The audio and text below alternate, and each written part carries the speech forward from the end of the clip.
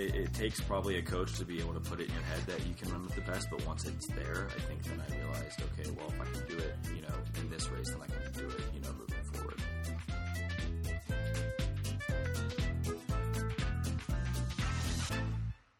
I'm sitting here with Alex Monroe, and we are, 4 days after New York City Marathon currently, and we've got a lot to talk about because... One, we have to introduce you because you joined our group in May, and we haven't done one of these podcasts to kind of give a little history about who you are and where you're from and what you've run.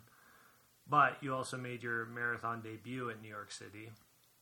And then we'll talk a little bit about what you're looking forward to moving forward. Since you joined us in May, the marathon has kind of been the focus. Yeah. Definitely. I wanted to do the marathon for a long time, but last year after doing the 5K championships and watching, the marathon the following day, I realized that was something that I wanted to do before 2020 came around. And New York was the one.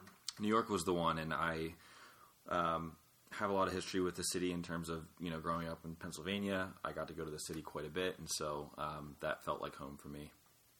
Where did you go to undergrad? Let's dive a little bit into your backstory. So, New York, we know is like kind of what the dominant topic is going to be for tonight. But give us a little backstory of where you grew up, where you went to school, what your PRs were in college.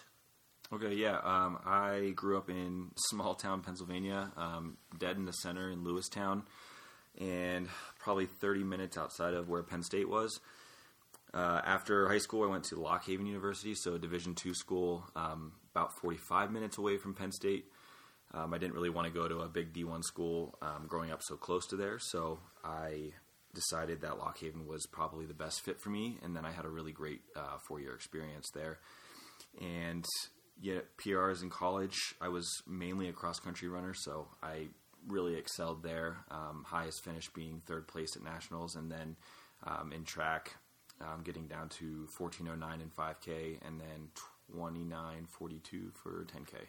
Which is pretty solid for D2. It got you to nationals, right? It did, yeah. Track was a bit on the weak side for me, but cross country, all 4 years and improved each year.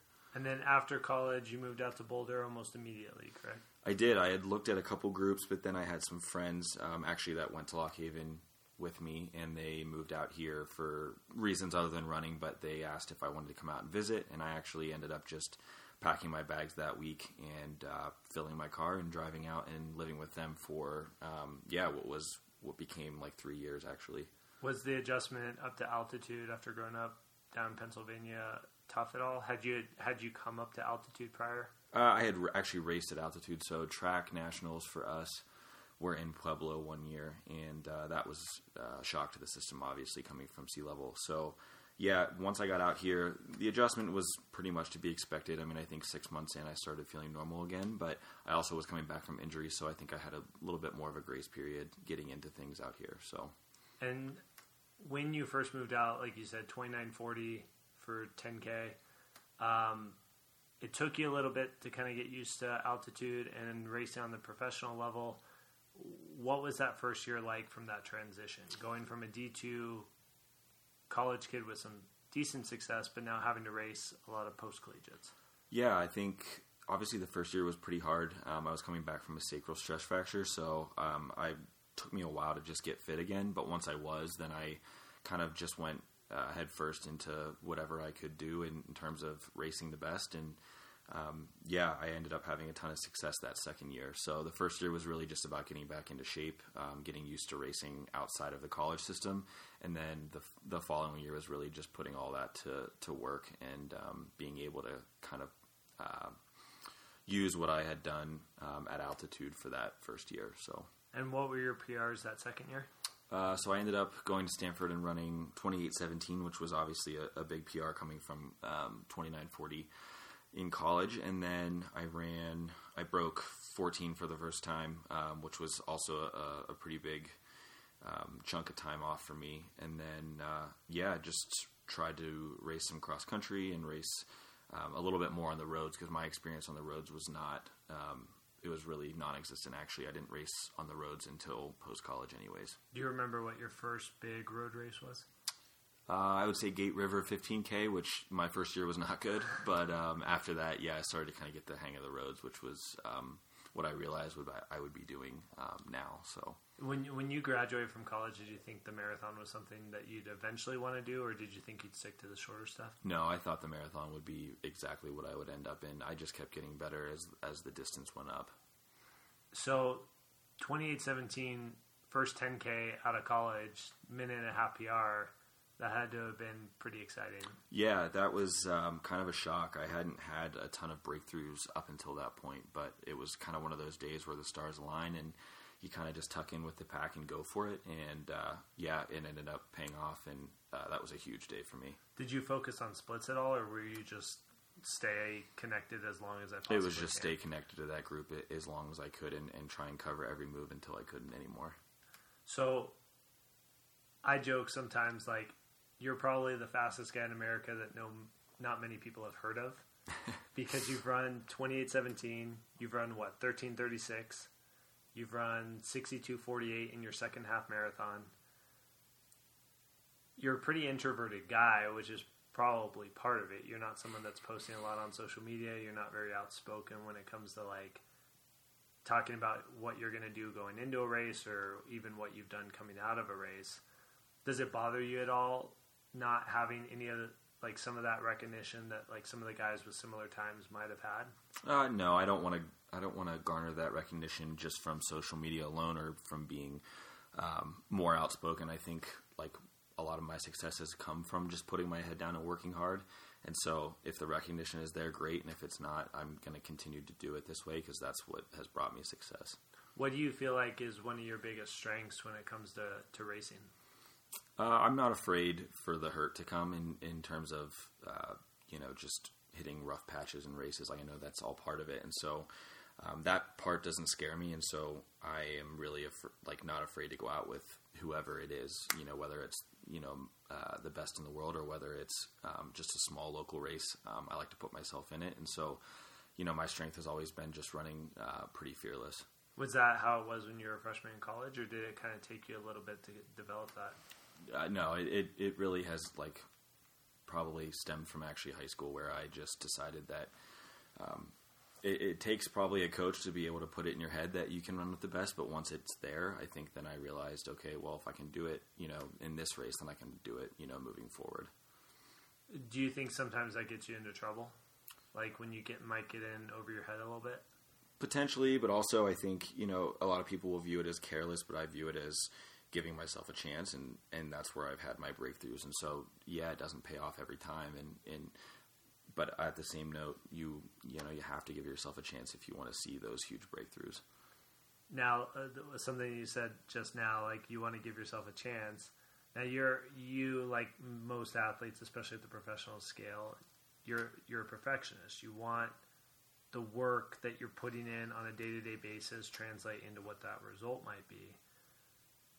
When it comes to the days that like don't go the way that you want them to, when you like you said, you want to give yourself a chance, but if it doesn't end up being the way that you anticipated, what does it take for you to kind of work yourself through that?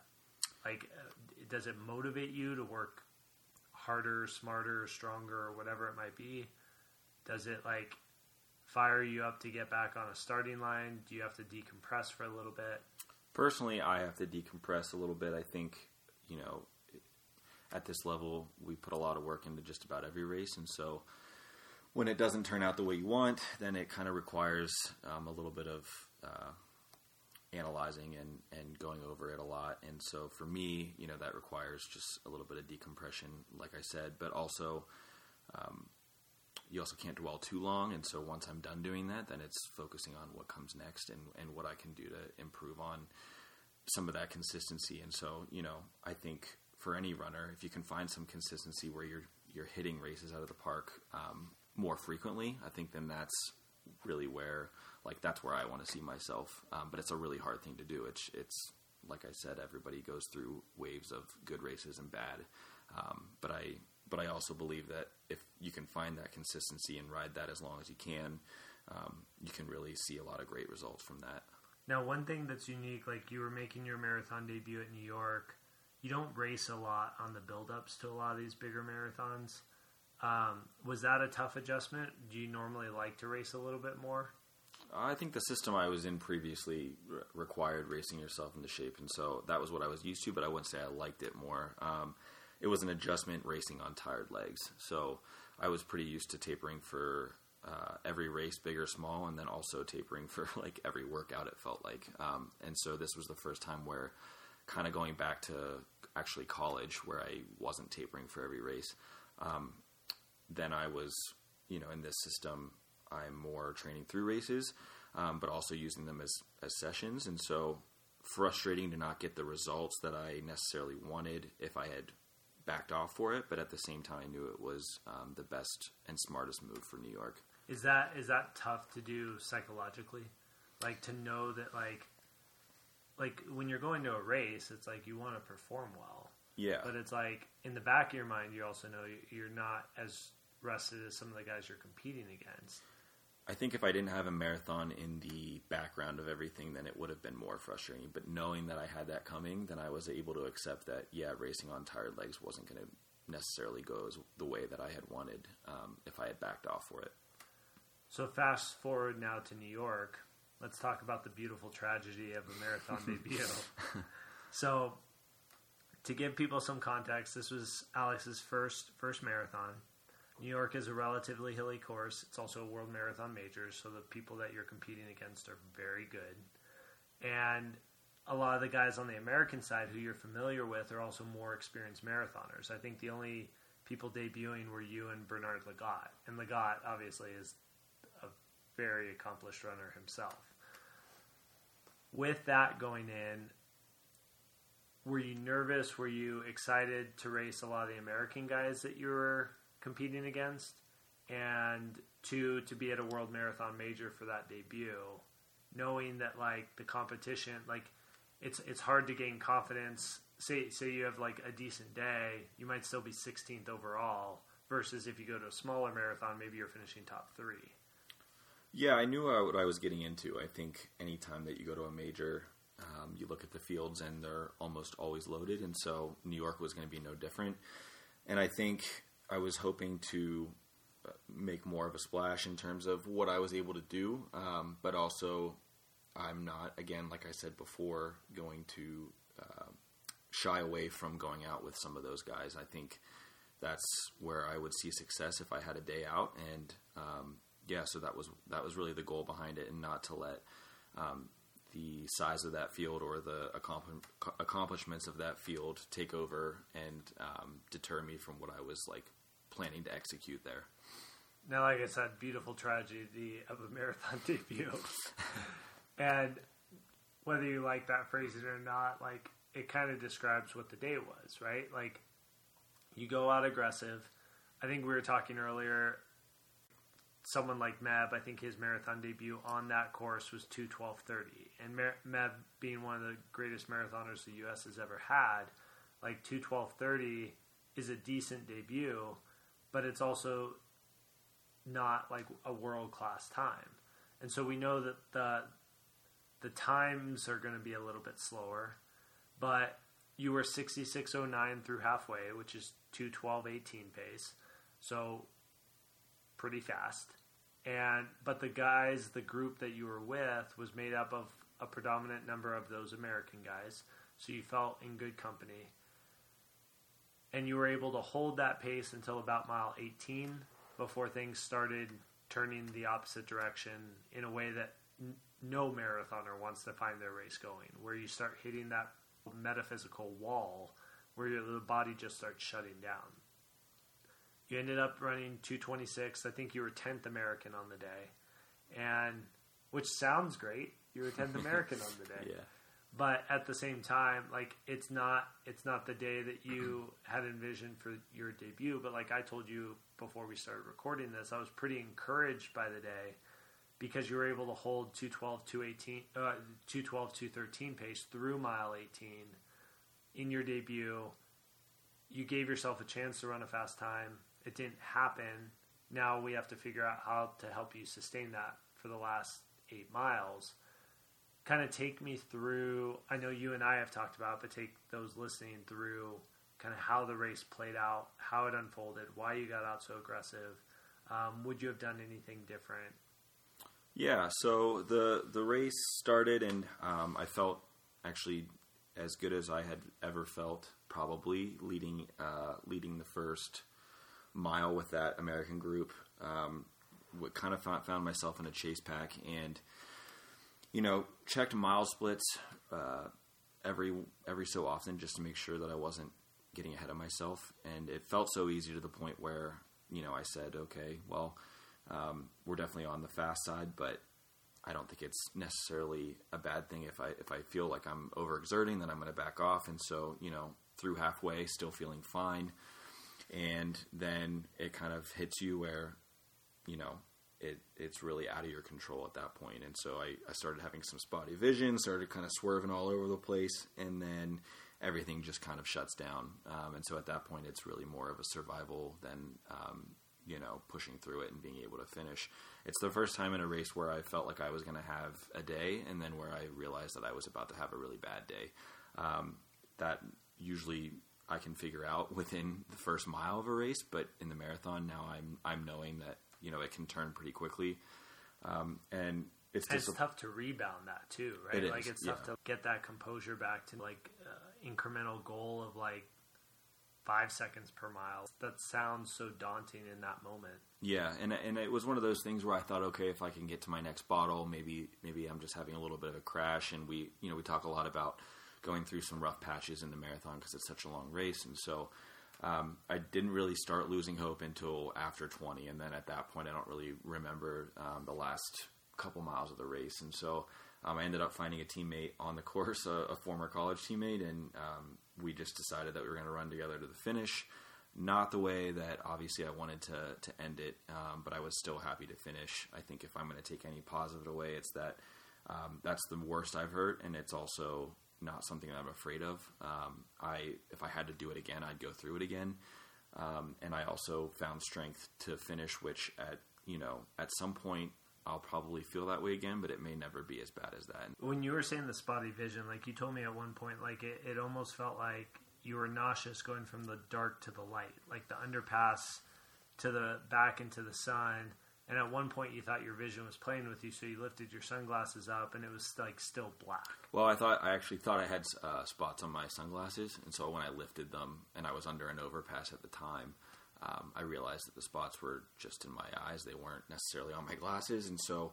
And that was 20, wasn't it? It was 20. I went under Summit Underpass, and I noticed the spots more under there. And so whenever I flipped up my glasses to obviously wipe it away, I realized that it was actually in my eyes. And so I didn't even know I was bonking. I knew I was slowing down, but I thought it was more so just because the hills were actually pretty tough at that time. And then obviously... it was more of okay, maybe if I get to, again, like I said, my next bottle, or if I can get past 20, then maybe I'll find something else for the last 10K. And then, I don't remember much after that. So yeah, it reminds me, I remember reading a quote from Molly Huddle at Boston. Boston obviously was awful weather this year, but she talks about where she thought there was water in her eyes, so she kept wiping her eyes. And then realized it was blurred vision that was starting to occur because she was getting so depleted and so hypothermic. Yeah. You obviously weren't going hypothermic in that moment, but you were clearly calorically depleted in that moment. But you were also doing a decent job of getting down your fluids. Mm-hmm. A lot of people talk about nausea and stuff with that with getting your bottles. You didn't experience that, correct? No GI issues or nausea. Obviously I did have it after the race, but yeah, I got every bottle and I got them all down to the line that we had kind of prescribed, and everything in training had pointed to actually having my nutrition down. So it's pretty ironic that going into the race, that was the most confident I was about that. If there was anything that was going to be a limiting factor, I didn't actually think it was going to be that. So, you learn something, and that's the important part, but also caught me off guard for sure. Well, and that's something that when you look back at the pace, the fast early pace is probably depleting you a little bit quicker than we anticipate. You're getting down the necessary fluid, but maybe it wasn't enough to sustain based on the effort that was being exerted. Like you said, at 15 or 16, you look back, there really wasn't a second group to try to go with. There wasn't. No, I was Chris Thompson at the time, and I asked him if we were clear because he kept turning around, and he said, yeah, we're fine. There's nobody in sight. And so we actually both, I thought he felt fine at the time. I knew I felt fine. I wasn't breathing. And so going down the Queensboro Bridge, I thought, okay, let's get to 20 and see what I can do. And I was more than confident at that point. So it's really kind of crazy how quick it can turn. But again, I was also expecting it to maybe turn at some point, just not that early. So or that bad. Or that badly. Yeah. Correct. Like you're expecting to maybe slow down a little bit, but like, I mean, we saw it with a lot, like I told you before, we saw it with a lot of guys that were in that group. I think the only one from that group that was able to maintain pace was Scott Bobble, yeah. who had himself a great day. Yeah. Everyone else in that group kind of faded. Like Ryan Vail ended up running, 2:14 or 2:15. I think Scott Smith ended up running 2:17. Legat, who was ahead of you, ended up running 2:17 or 2:18. Right. Abdi, who was ahead of you, ended up dropping out. It was one of those things where you went out hard, but you went out hard with also experienced marathoners, and it's not like they were spared from that earlier pace. Right. So it's a learning curve. You're finding the threshold at which your body can tolerate for that distance, for that pace, and it's something that, one, you can gain confidence that you were able to hang with some pretty good guys that have all been able to run pretty fast at that distance through 18, 19 on a tough course and the first time that you're doing that distance. But it also highlights to us some of the things that we know that we can do differently, whether it be in training with certain stimuluses or nutrition with pushing caloric intake a little bit differently. Mm-hmm. Now afterwards, one, how sore were you? I was very sore, but I think I was more so concerned about, so I had an Achilles injury during the build-up, and more so concerned about how that was going to, respond to running that distance and that hard. And surprisingly enough, that actually wasn't the limiting factor. Going into the race, I was certain that if anything was going to keep me from running well, it was going to be that. Surprisingly enough, even the days leading into it, I had some pain, but then after that, getting on the line and starting, I had zero pain. And I don't know if that's adrenaline. I don't know if I just had a day where it didn't bother me, but I was lucky enough to really not have any issues. And then even afterwards, I was more so just sore in general instead of the Achilles being the reason why I was really, really sore. The stairs are always difficult. Stairs are difficult. Curbs. Yeah, trying to, if you drop something and having to pick it up, that hasn't been great at work. Just sitting in general is a bit of a task, but the soreness is going away, which is great, and I'm looking forward to just jogging here for the next week, getting back into the flow of things. You jogged the next day. Yeah, I jogged the next day, so I went to Central Park and just did a little bit of a walk jog, and actually felt not great, but I wasn't also... I didn't have any kind of hinge or anything in my step, and so I figured it was okay to kind of flush the legs a little bit, and so was able to run a little bit after, and then I took some time. I took a couple of days where I just didn't do anything, and so I think having a little bit of both is probably good in the recovery process. Let's go back to the Achilles injury. So, I mean, you and I know the context at which it fell.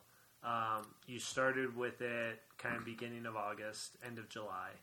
And you were able to maintain training for about a week and a half, 2 weeks. We had to cut a couple of sessions short because it was starting to flare up. Yep. But then it got really flared up when you tried to run the Falmouth Road Race in August. Yeah, so I tipped it over at Falmouth and then wasn't really able to walk at all after, and so running obviously wasn't an option. Luckily, I work at a PT clinic, so I had a ton of people to kind of look at me, and then I ended up seeing one of the docs there, and they were able to kind of provide me with some insight. So I got an MRI, and they looked it over and found a coalition in my left foot, and so my subtalar joint is fused, and it's only on my left side, which explains why if I've had an injury, it's always been on my left side. So I really kind of only had two options, and the surgery option wasn't something he was willing to do on me. So typically for that, they'll lengthen the calf, But for me, he offered to try a PRP shot, but it's really a 50-50 chance on what that's going to do. So I ended up getting the shot just because otherwise I wasn't sure that New York was going to be a possibility. And so I got the shot, took a few days and cross-trained, and then I was able to kind of resume training right after. I had some calf issues pretty much for the remainder of the build-up, but obviously I was kind of able to train through all of that. Not something I would have done typically, but because I had committed to New York, I really wanted to see it through. And so I was able to kind of get through the bulk of what I wanted to, but obviously we had to, take a little bit of an interruption there, which was not ideal. So Alex is really smart and used a lot of scientific words in that explanation. So I'll try to decipher. So when he talks about the subtalar joint, it's the part of the ankle that controls most of your range of motion. It kind of forms like a hinge underneath where the bones of your lower leg meet up with the part of your ankle and the foot that kind of go up and down. So he has a fusion there that limits his full range of motion of that ankle. That's a genetic condition that doesn't happen just over time. But what it causes is a shortening of the calf and the lever arm that Achilles has to work with. And so when you're doing a lot of sustained loading, the susceptibility for that Achilles to get irritated is going to be high. And so he ended up with an Achilles injury. Now on the MRI, the Achilles was thickened, but there was no tearing, which was encouraging. Now PRP would help with either one of those, whether there was a partial tearing or whether there was just a thickening. But we were fortunate in the sense that he just had the thickening without any tearing. What PRP is, it's called a platelet-rich plasma therapy, and it's where they'll take some of your red blood cells, they'll isolate it, they'll centrifuge it to isolate the immature growth factor, and then they inject it back in at the site of tissue damage to try to expedite some blood supply to that tendon to help it heal a little bit quicker. The injection itself can be really, really painful. And you experienced that even weeks after the injection site was really sensitive. Yeah, I mean, it still is. Like, if you just squeeze that spot, I jump off the table. So, yeah, it was one of the more painful things that I put myself through. Now, some people listening at home might wonder, okay, is PRP something that's a commonplace within injury stuff? What is USADA, WADA, IAAF rules fall on it?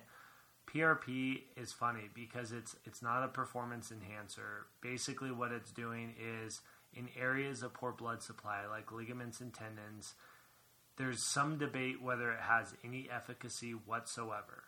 From my experience from a healthcare side, depending on the practitioner that's applying it and depending on the location and the extent of tissue damage, it can help. But it's not the end-all be-all. It's the application combined with the progression and the strength and everything that is done afterwards that really helps the success of the injection itself. Now, the ortho that applied it to Alex's is a really good foot and ankle ortho. His name's Dr. Leland here in Boulder, Colorado. And I trust him. He's done rotations through the U.S. Olympic Training Center. He's really a good foot and ankle doc. In Alex's case, Dr. Leland felt because there was no tissue damage, he had the ability, he could even try to jog the next day if he wanted to. But the soreness from that injection was so high that we gave him a couple days to kind of reintegrate back into running. So at this point, we were 10 weeks out from New York City Marathon. He missed, I think it was 3 or 4 days after Falmouth of non-running. You swam a little bit, you rode the bike a little bit. Yeah, I cross-trained for those days. Then you tried running for 3 days. It was sore, but you were able to do it. I was able to run, yeah. But then that Monday following Falmouth, it was like 8 days after Falmouth. It was really sore. So then you got PRP on that Tuesday. You missed another 3 days of running while you just cross-trained. You did some light walking. You did some swimming. And then on that Friday, we had you on the AlterG at my office. Yep. You did an 18-mile run on Sunday. Yep. Which was not the most enjoyable because of, one, you're on a treadmill. Two, you're on the AlterG. And It feels like you have a giant wedgie the entire time that you're running on that. Yeah. Very comfortable. But you came off of it really well. And so we knew that, like, okay, well, even though you were at a reduced body weight, like, you were able to tolerate the loading. So even though, like, you had this hiccup in training and then you had the progression back in, it was maybe a 4 to 5 week adjustment, like even going back before Falmouth, which isn't ideal in a marathon buildup, but we were encouraged that you were able to return to training so quickly afterwards. Yeah, I think it's one of those things where after the injury and going into New York, we were able to look at it and be like, wow, we got through a lot. And now looking at it post-race, we're like, well, actually, we have a ton more that we could do. So two sides of the coin, and I think, I'm happy with what I did post-injury because it was really all I could do. But at the same time, hopefully next build-up, when I don't have any interruptions or injuries, I can actually do what I had set out to do in terms of training. And it doesn't mean that I worked any less. It just meant that I had to kind of ride the fine line of not tipping over the calf after the injection, but also being able to do as much as I could to be ready for New York. Yeah, I think when we look at like the marathon pace, like we had kind of specified 5:05 pace, right? And 5:05 would be around 2:13. And so if you look at like the specific marathon pace work that you had one 8-miler at that, you had one 12-miler at that, and then you had a couple thresholds that were shorter than that. So that's not ideal. I mean, you have two stimuluses that are like decent, especially at altitude, but not nearly the volume at that stimulus that we would have had you not had the injury. Same thing with some of the long runs. Like, I mean, it's funny because I look back at Noah's training when he had his Achilles thing going into Chicago last year. He ended up running 2:16. He had like 6 runs of 18 miles. I don't think he had a 20 in there. I'd have to look back. You had about 6 to 7 at 18 to 22, with your longest being 22. That was at a relatively controlled pace because we got snow on that day. Not much in terms of like up-tempo long runs that would have really mimicked some of the strength you would have needed for that marathon. Now, in the moment when you're doing the training and we're having to adjust stuff because of the Achilles, you're still, like you said, we're thinking the fitness is coming along and that we're encouraged by that, but maybe not going out at 2:12 pace. Yeah, I think, as good as I was feeling, then I recognized that sitting between two packs wasn't normal. And so going out with the 2:12 group, I just realized it was a risk that I was going to take. I obviously paid for that, but I also know that, crazier things have happened than somebody having an abbreviated build up and still running really well. So I decided to roll the dice, and it didn't go the way I had planned, but I also knew that in those 10 weeks after the injection, I did everything I could, and we couldn't really push more than we had been. And so now we know, and going into the next build up, I'll kind of be wiser for that. So, well, and I don't think, so that brings us to the next part of this whole thing. Like, I told you, like, afterwards, like, yeah, 2:12 was a little, like, 66, 2:12 pace was a little aggressive through half. However, you gave yourself a chance to run a really good debut. Yeah. Is it dumb? It depends on perspective. Okay, well, if you play it safe and you have a safe debut at 2:15, 2:16, do we get any feedback of how your body's going to respond at that faster pace? Maybe you hold 2:16 pace. Maybe if you go out at 67:30, you blow up and run 2:20. Like, it's hard to question like that now when we don't know what the end result would be of going out a little slower. No, some people will look at it as careless, but I actually don't. And I only say that because, not to defend myself, but just because that I knew to run the time that I wanted, going out at that pace was required. Yeah, and if you even split, it would be different if I ran out in 65 minutes. But that wasn't the case, and so I knew we were on the top end of what I could do. It gives us some context as to what you can tolerate right now. Yeah. It's a tough course. You go out 66.09, you're able to tolerate that through 18, and then the body just tells you it's had enough. Yeah.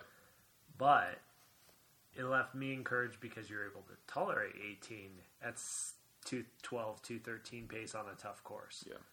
And we were saying if you're on a flatter, faster course, something like a Chicago, a Berlin, a Frankfurt, where you're going out 66 pace, and maybe you start struggling the second half, you're probably not struggling nearly as much as you did in New York with the hills. Right. And it is hard. we do a lot of hills in training. You did a lot of your tempos over rolling stuff. You went up to mags, which is historically rolling. You did a lot of sessions that would have indicated you had some decent strength, but it's tough to implement when you're at mile 18 on a hilly course. Like, it's tough to know. Yeah, absolutely. I think there's uncharted territory there, and there's a lot of unknown, and I knew that going in, so it wasn't as if I wasn't prepared for that to happen. It's just unfortunate that it had to happen as early as it did.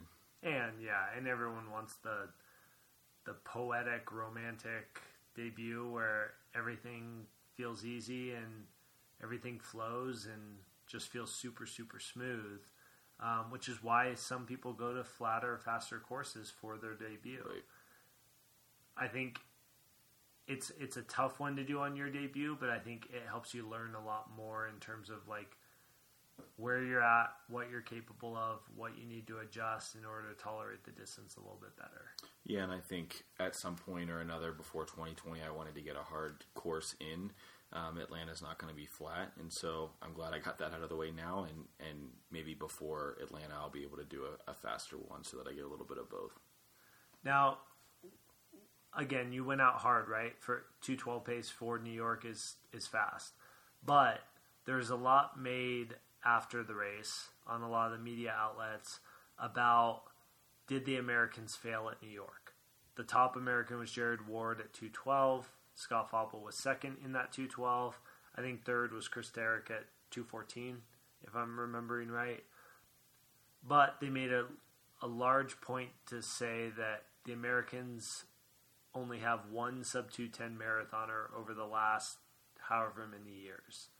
You look at Kenya, you look at Ethiopia, Japan, a lot of countries have sub-2:10 marathoners. We saw Parker Stinson try to go out hard at CIM and fade, go out hard at Chicago and fade, but he gave himself a chance to try to sniff that 2:10 along with a couple other Americans. 2:12 may not be that impressive on the international scale, but for New York, it's a pretty good time. What do you think it'll take for American marathoning to move up to that international level? Do you think sub 2:10 is a way to define that? Do you think it's something where we don't know necessarily are doing the right things in training, or is it not enough people taking the risks to go out harder and see what happens, knowing that those blow-ups are possible? Because as you saw, you don't race a lot on the build-up. You can maybe do 2 of those build-ups per year. So is it genetic potential, or is it more of a fear factor that people don't want to sacrifice all the work they put in for 4 months for something that could go, like you experienced, terribly wrong very quickly? Yeah, I don't think it's a training error, and I also don't think it's an error in terms of who we have running so well right now. I think the depth is there, but the results on paper maybe are not, and I think it's just a matter of time. I think in New York it was actually a pretty good day for American men. And I would also say that, Parker Stinson makes a good point in that, I don't think enough people are maybe taking the risk because of fear of disaster and exactly what I just experienced. So I don't regret the way I raced, and I don't think if you go out like that you should regret it. It might look bad on paper, and it probably looks bad to the rest of the running community, but in terms of going for it, I don't think we'll ever reach that sub 2:10 point in American distance running unless we take those risks. And it's tough in New York because the course is so hard, and so I think that makes it a little bit of an exception. But in terms of these faster courses like Chicago or Berlin or like something like Frankfurt, I think the risks probably have to be taken there. And so, the weather in Chicago is a little different, so maybe that also gives you another exception. But at this point in time, I think it's possible for it to happen. It's just a matter of time. Now, obviously, it's hard to predict based on buildup, based on injury, based on health. But can you see yourself going out any other way in future marathons? No, not at all. You don't want to run 2:15, 2:16. No, that's not the goal. I think a lot of people can do that. So if I'm going to be a marathoner, I'm going to make sure that it's a good one. So I'm not interested in running those times. And then that's where we end up now, right? Like, You sacrifice sometimes running the solid time for the time that you think that you're capable of, even if the result doesn't end up being the way that it is. I think it's very rare you see Meb run a 2:18. You either see him run 2:12 or faster, or you see him run a 2:22, 2:24, right? Which he's run a couple times. Right. I think, I want to find some consistency, and so that also is very important to me, but it also, making a name for myself, I think it's going to require a breakout day, and so that was what I was in search of in New York. So I think we can be disappointed that the end result is a 2:26, especially in a debut. You want the debut to go decently, but I think the way that you raced is something that I wouldn't discourage you from doing, and that's up to us in the planning process to get you in the fitness level that you can sustain that longer and be able to tolerate it to the finish. Right. Or that your body doesn't start shutting down at the point that it did to the point that you can't tolerate that. But the hope is, especially with, again, I left New York feeling encouraged about the state of American marathoning. I felt encouraged about your potential at the marathon. I'm excited about the potential Noah has at the marathon. I think if more people, it's not to raise dumb. If you're a 2:20 potential guy, don't go out at 2:10 pace and then pray you hang on. But if you're somebody that has the accolades to be able to go out and try to run that 2:10 effort, that 2:12 effort, to put yourself in that conversation of what it does take to not only make a U.S. Olympic team, but to compete at these world marathon majors, you can sleep easy at night even if the outcome isn't necessarily what you envisioned, because at least you're doing something that's trying to improve the current state of where we're at. So I thought you ran great, even if the result is hard to swallow. Yeah, there's no regret there, and I think, if I had to go do it again, it would be done the same way. It would be nice on paper to have a different result, but at the same time, I was in search of a breakout day and a nice debut, and so anything that was in between that and what I ended up running wouldn't have been any more beneficial for me. So I learned a lot, and I'm still able to take some positives away, and I'm coming away much stronger from it. Outside of your body shutting down at mile 18, was the distance what you expected it to be?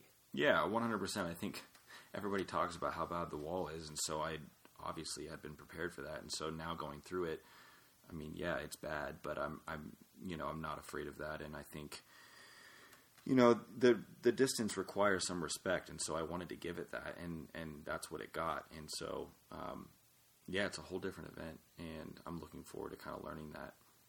I'm assuming you're going to want to do a marathon soon. What do you have coming up in the future to kind of satisfy your palate for competition in the meantime? Yeah, I don't think the spring marathon is in the cards, but I think, some cross country is, and so making the world team would be really, really awesome. I've had a ton of success in cross country, and so that's kind of been where my strong suit is, and I would like to make that world team. It actually ends up being on my birthday in Denmark, so I think that would be pretty cool. And then beyond that, hitting the 10K standard would be really nice. I've been looking to break 28 ever since I ran 28:17, and it just hasn't been there. So I think getting back down to some shorter stuff, maybe another half marathon, and then gear up for potentially a fall marathon. What do you look forward to in the next couple of weeks in terms of, you don't have any structured hard training on the schedule? Do you enjoy downtime? Do you like vacation? Yeah, I think everybody, when you train that hard for that many months, I think anybody likes some vacation. But I also kind of miss the structure of the day, and so after a lot of vacation, then I decide that it's also time to get back to work, because that's what I enjoy doing. I think you find runners in different categories in terms of why they enjoy the sport, and sometimes it's because they actually just like racing. They don't necessarily love the training, and then I find myself on the other side of that, where I actually really love preparing for something and then being able to see the end result. So I actually enjoy training, and so I also enjoy sitting on a beach and having adult beverages, How but how could you not? But I, on the same side of things, structure to a day isn't a bad thing. So, I think I'll enjoy this next week and do things that I don't normally get to do during training, and then get back into it and enjoy the grind of things again. What, from a professional running standpoint, was that something you always intended to do when you were in college? What's that? Like, just pursue professional running post-collegiate? No. I honestly didn't think I would run past college, and then I just had a lot of success. I think seeing myself running after, just even in high school, I didn't think I was potentially going to run well or be able to run in college, but I had a really, really great senior year, and so then college was like a very good possibility. And then when I got done in college, it was like, okay, let's see what I can do further. So then I decided to give it a go, and it just continued to get better and better. And so, yeah, I'm gonna do it as long as I can. What would you consider a long-term successful career? Like, what would define that? I want to make a world team. I think making international teams is great, but making that coveted world team would be huge. And so, and you've had a taste of that, right? You've made Edinburgh. Yeah, so I made a junior team in college, and then I made the international team that goes to Edinburgh for cross country. So making that world team in cross country would check that box, and then I'd also, I'd have to find some new goals. But I think I've got a lot of opportunity there. Obviously, everybody's goal is to make an Olympic team, and so I would like to be in the conversation in 2020. I have a long way to go to get there, but I think 2020 and 2021 provide some really great opportunities for me to do that, and so leading into that, I'm going to give it everything I have and act like that'll be my last opportunity at that. Final piece of advice for someone going into their first marathon. Going into the first marathon. I'm not going to sit here and tell you that the wall is really, really bad at 20, because that's what everybody told me and it got pretty annoying. But I will tell you to just enjoy it and embrace a completely different event that, even if it is the hardest thing you do, you'll finish and feel like you most likely want to do another one, which is how I felt. So, my dad. How exciting was it coming off of Queensbridge? Yeah, at that point I was still feeling actually pretty good, and I had a ton of college teammates, some of them now living in Queens. They were right off the bridge, able to kind of cheer me on, and so coming off of that, there were times where it was almost deafening, the screams coming from both sides. So yeah, it's a unique experience that you kind of get that excitement from just about everybody in the city. So it's a unique experience and one that I'm still very thankful for. Would you want to experience that again? Yeah, I'd go through. I'd go. New York? Yeah, I'd go through it all again. Absolutely. All the waves of emotion. All of it. Hopefully without the bonking. Yeah. I mean, it'd be nice if I could not bonk as early as I did again. Maybe a little closer to 26 miles. But at least now you could say that you've experienced that wall. You came out the other side. Yeah. And you can have some perspective on what to do the next time. Yeah, I'm just telling everybody now that the wall's, it's not actually that bad, even though it was pretty awful. I'm just going to tell them that so they stop telling me about it. Yeah. And you're still moving pretty well on the streets in New York afterwards. Yeah. I was able to run the next day, which is huge. So, we'll see. I'm excited for the next one. We still grabbed a burger that night. Yeah. I was able to eat that night, which was great. So, yeah. Marathons aren't that bad. Bad in the moment, but not something that made me never want to do it again. So. Yeah. All right, well, we got a lot to look forward with you. We'll do some recaps after some of your future races. In the meantime, we'll have some new podcasts coming out. I know we've been a little lax with that of late. That's on me because I've been busy traveling to our team's races. I'll make sure on our next podcast I'll also give a recap of some of the performances we had in the spring and again this fall. A couple new athletes, Alex being one of them, Lexi Zeiss, talented D2 runner as well, being another. So we'll make sure to have her on to kind of give a little context and to her backstory. Thanks, Alex. Thank you. And we'll have you back soon.